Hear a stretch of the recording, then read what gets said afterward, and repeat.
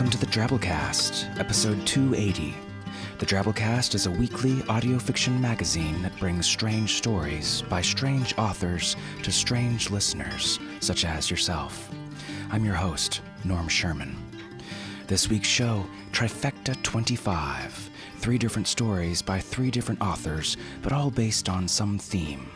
Our theme this week, Eat Me, stories about, or at least somehow loosely affiliated with cannibalism.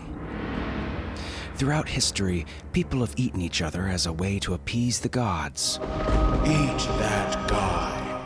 Survive famine. Welp, looks like we're out of baby food. Or are we? Or exact payback on his enemies. I just totally dumped my boyfriend.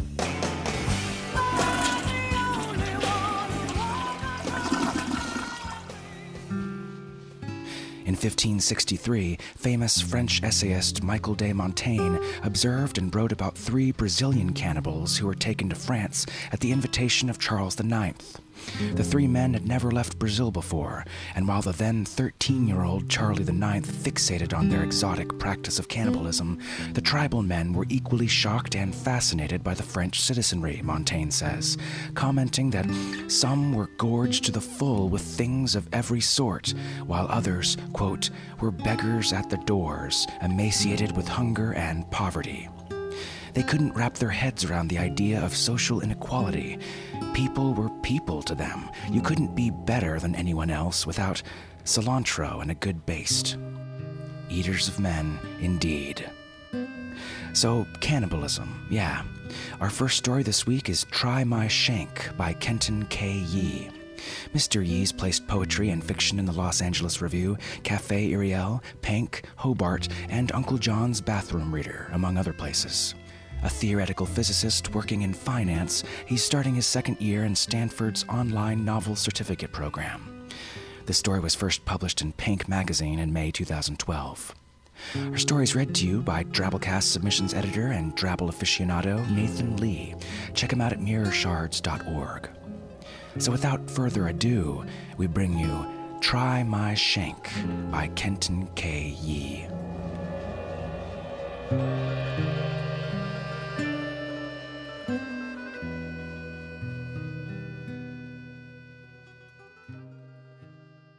You've been one-legged since the lasso trap.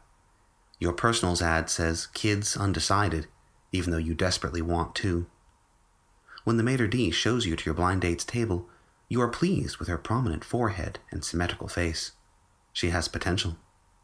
Before you can sit, her eyes drift to where your missing leg would be and snap back to your face. She forces a smile. You talk menu. She likes the braised shank. You are relieved they have salads. I ate barbecue last weekend, you lie. I'm in a tuna salad mood. We don't do fins or hooves, the waiter says. How about torn hamstring on lettuce topped with blocked arteries, or liver simmered in stomach juice? Seahorse salad, you say, and close the menu.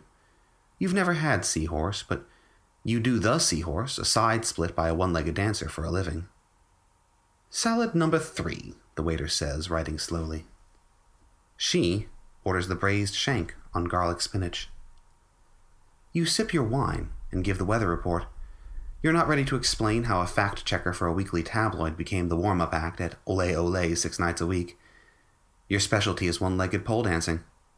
The tips are fantastic. So, you're a journalist? She says. Uh-oh. She must believe all those lies in your ad. I freelance, you say, spearing a seahorse. It tastes like black licorice. Cool. My brother consults. She cuts a bite of shank and chews. How's your seahorse? Reminded of the seahorse, you twirl the spine of your wine glass. Perfect, you say. Try?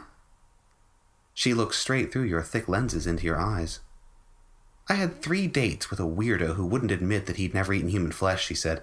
I hope you're not one of those. You squint. I was raised Catholic. Mom didn't cook body parts at home, but I partake now. You rummage your brain for suitable conversation. Ole Ole features midget wrestling, ex-basketball players stripping, and pole dancing. Your act closes with the seahorse. If the crowd is drunk enough, this flourish earns you a shower of coins and bills. You doubt this would impress. "Try my shank," she said. "The meat is falling off the bone." You scrape off a sliver and chew.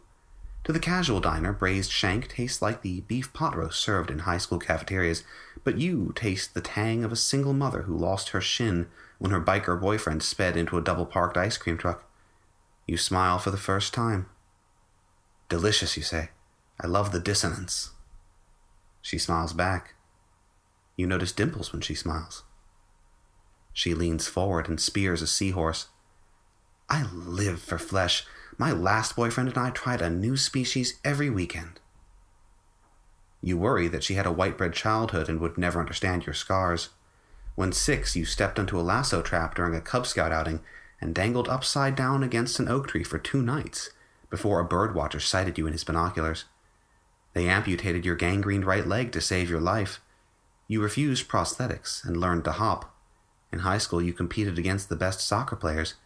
You are as able as any biped. She doesn't know any of this. She saw only that your one leg is thicker than 2 normal legs.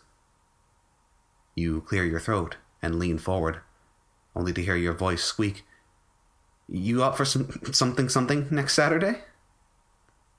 She reaches for her glass and crinkles that prominent forehead. Maybe she sees you as a bouncing pogo stick. Maybe she doesn't want to dance the yo-yo at her wedding. Maybe she didn't hear you. "Oh, I won't embarrass you," you say. "Let me walk you home tonight." "Oh, no," she says. "I wasn't worried about that, not at all. I'm a physical therapist, and my brother had his leg blown off in Iraq, too." Now you worry. A physical therapist that eats amputated shanks might like your nub a tad too much. But seahorses have limited opportunities. So you lean back and point your thick leg between hers. She doesn't scream. "Well then," you say, "ever had a Bloody Mary of your own blood? I know a place." And you know that place. It's Olé Olé.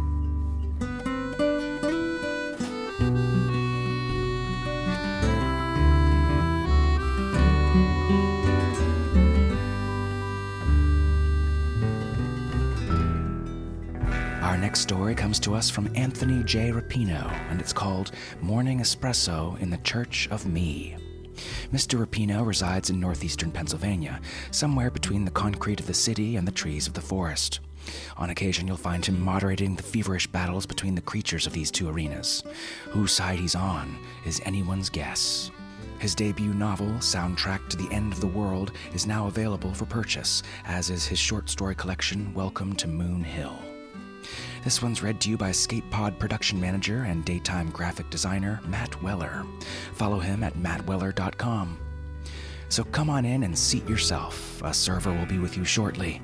We bring you Morning Espresso in the House of Me by Anthony J. Rapino.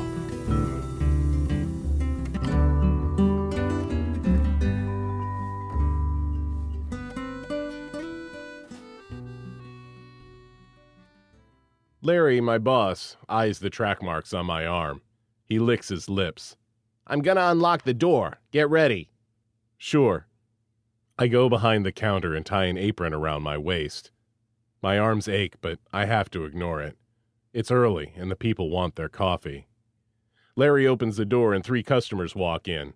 The one man and woman are dressed in business clothes, but the third man, the one making sure to walk just a little faster than the other 2, looks like he spent the night in his clothes. He collapses on the counter, leaning across the surface, and stares at my arms until I say, "What'll it be?" "Espresso. Special blend." His lips are cracked and bleeding. His hair is greasy. "That's $25. "I know. You think I don't know?"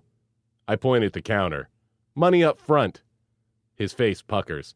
I only have..." He digs into his pockets, and I hear change jingling.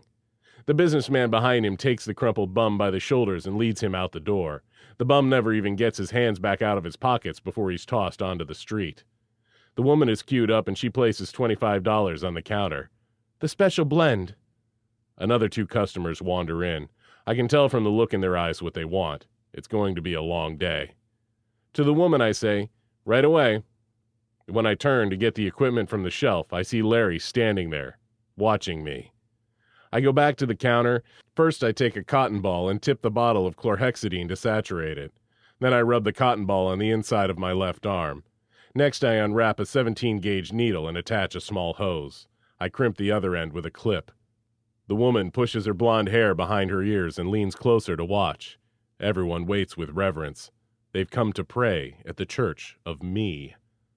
I line up a number of espresso cups. I pump my fist a few times. I don't bother with the tourniquet anymore. My veins are plump and ready. I push the needle into my skin, and some of the onlookers gasp, an intake of breath like ecstasy. The woman lets a tiny moan slip. The deep black liquid spills from my body and fills the crimped tube. I hold the end over the first cup and release the steaming fluid. As it pours into the cup, the smell of a dark, roast espresso fills the cafe, my special blend. I refasten the clip. The blonde businesswoman wants to grab the cup. Her entire body is bent forward, but she waits for me to lift it to her. She takes it, lowers her eyes, and drinks. She shivers, then steals away to enjoy the rest of her coffee in peace. The businessman is next. He places his money down and I fill his cup. I hold it out to him and he takes it, drinking the entirety of the cup in one gulp. His eyes are on me the entire time, and as if hypnotized, he reaches over the counter and tugs out the needle. My lifeblood drips down my arm. It smells delicious, even to me. There is a moment when nothing happens. The man holding the tube seems shocked by his own actions. Ashamed, he has blasphemed in the church of me. But it passes. He opens his mouth, and drool drips over his chin. The customers behind him are stretching over each other to see. Someone moans. The bum that has been thrown out, as if summoned by the promise of my special blend, reappears in the doorway of the shop. I have time only to say, "Don't!" The man leaps across the counter and latches onto my bleeding arm. At first he only sucks at the hole, and then he bites, and coffee spills from me. But I don't blame him. The other customers are on me now. I see Larry watching. He grabs the phone, starts to dial, but stops midway. He drops the receiver and joins the others. I don't blame him either. They bite at my every fleshy bit and feed on my body and blood. As I fade, I wonder what they will do when I'm gone. I wonder whose altar they will next pray before.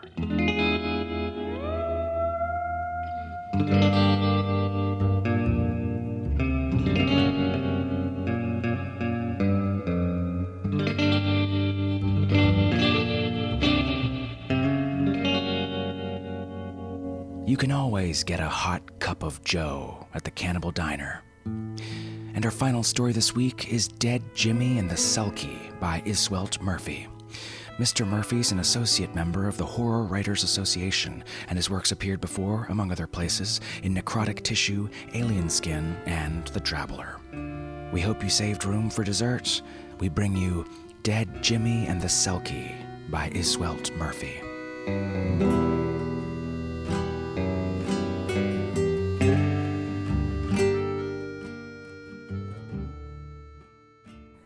You don't expect to find a naked woman on your doorstep at 6 o'clock in the morning.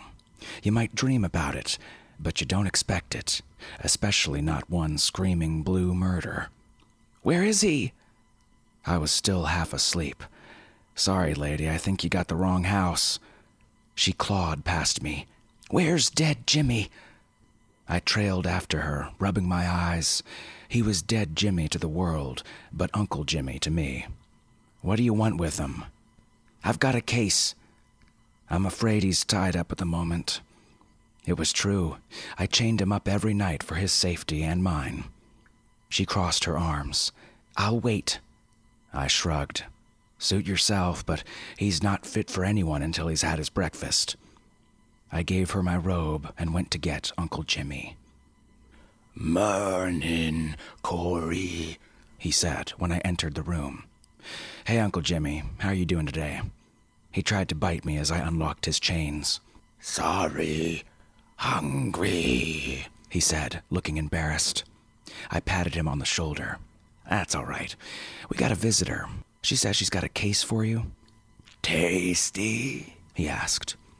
Being living impaired, my word for zombie, has reduced his judgment of visitors to whether they'd be good to eat or not.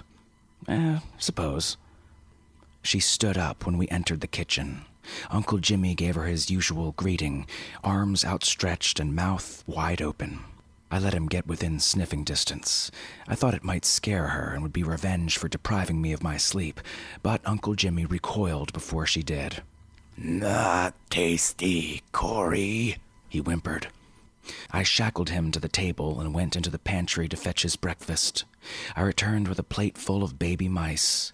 I pointed out the location of the bathroom before I gave them to my uncle. She didn't even bat an eyelid as Uncle Jimmy dug into them, which was more than I could say for me. "It's interesting to meet you, Dead Jimmy. You come highly recommended. My name's Niam," she said. "So why are you here?" I asked. "Something very precious has been stolen from me. I want Dead Jimmy to find it." "Shouldn't you have called the police?" She looked uncomfortable. "The item is of a sensitive nature." "Selkie," Uncle Jimmy mumbled. "What's that?" "Smelly fish breath," he said. She nodded. "He's right. I'm a selkie, a seal woman, if you prefer. My pelt's gone missing. I couldn't find it for my swim this morning. I need it to transform into my true self. I heard he had a talent for finding such things." "What do you think, Uncle Jimmy? Will we take the case?" I asked. "Yep," he slurped, licking his fingers. Niam lived by the ocean. She may not have liked clothes, but she certainly had money. Her home was big, with its own private patch of sand. Uncle Jimmy wrinkled his nose as soon as he stepped into the house. "Fish," he said, shaking his head. "Where?" He waved his arms around. "Where's what?" she snapped. "He wants to know where you kept your sealskin," I interpreted. "Follow me." She led us to the bedroom. Like every room in her home, it had floor-to-ceiling windows overlooking the sea. It was tastefully decorated in black and white, all steel and silk, apart from a rustic wooden chest that sat at the end of the bed. "In there," she said, pointing at the chest. I opened it, and Uncle Jimmy crawled in, sniffing and touching the sides. "When did you last have it?" I asked, while my uncle did his thing. "Yesterday morning, for my daily swim."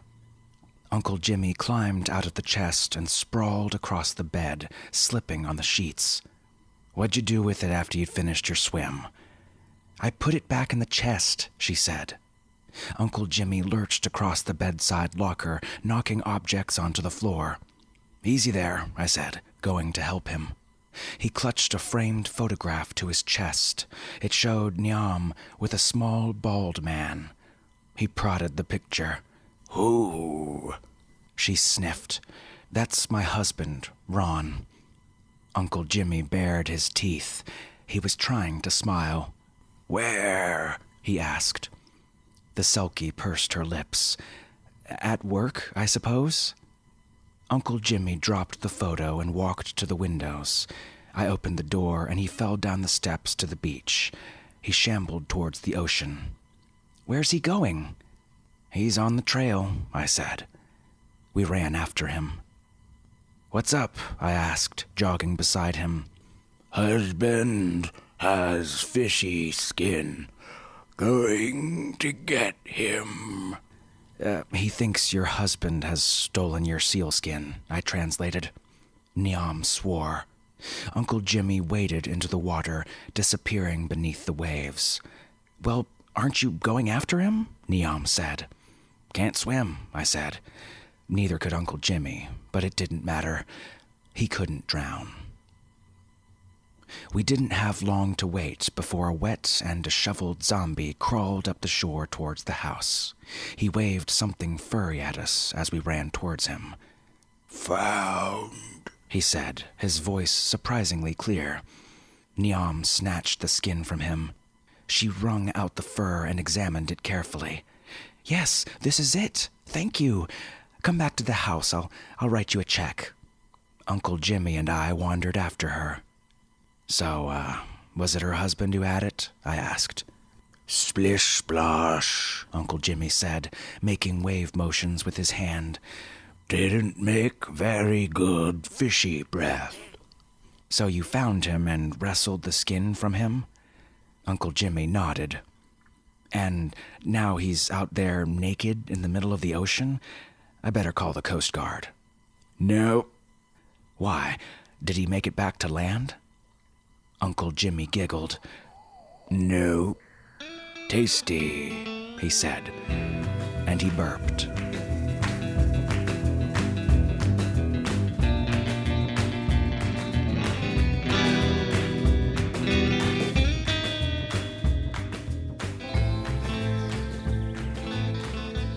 And that was our trifecta. Hope you thought it was tasty. Remember to tip your servers this evening by going to our donation page off Drabblecast.org, where you can make a one-time donation in any amount or subscribe for an automatic $5 or $10 a month. Your money goes towards paying authors for their work and is both necessary and very appreciated by us. Okay, moving on to our 100-character story this week. First-time winner, Laria Gray, with this one here. My butcher offered me a hand with my parcels, but they never have enough meat to justify picking out all the little bones.